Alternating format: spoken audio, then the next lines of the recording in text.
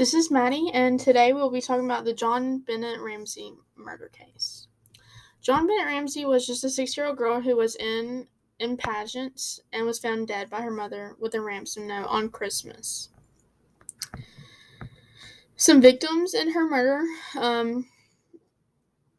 or suspects, and their relationships. Patty Ramsey was the mom. Lou Smith, one of the attorneys.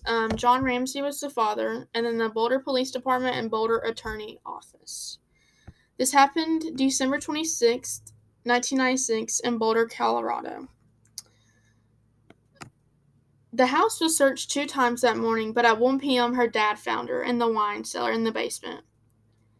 If the house was searched 2 times that morning, why did no one find it except for her dad? That raises some suspicion, like did the mom or the dad move the body down there? They had it somewhere else. Who knows? There was some kind of sexual assault going on with Jon Benet Ramsey when they did testing. She had some brain bleeding. She had DNA of a stranger on her underwear. She had stun gun marks. The parents were incorporated in investigations. They wanted no help from anyone.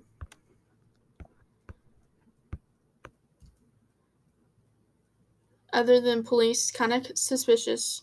And they brought their friends into the house and mess up all the evidence.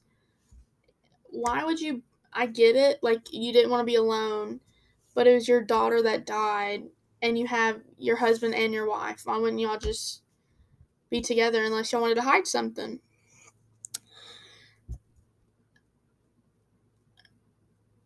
And in the ransom note, it talked about the money that you'd have to give, and that was the bonus that the dad got.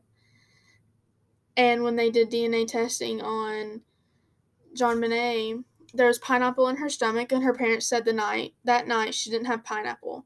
So either the parents are lying, or she got up during the middle of the night. But Patsy's fingerprints were all over that bowl of pineapple. And first off, who likes pineapple with milk?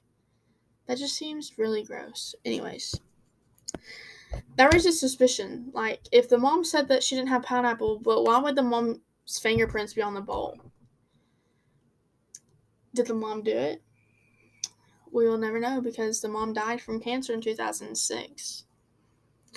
The legal outcome, the grand jury investigation, no charges were charged, went on for 1 year, and no one was found guilty. The case is still unsolved, which is kind of crazy because it's like this has been going on for like 2 decades and it's still not solved. It's just really crazy to me.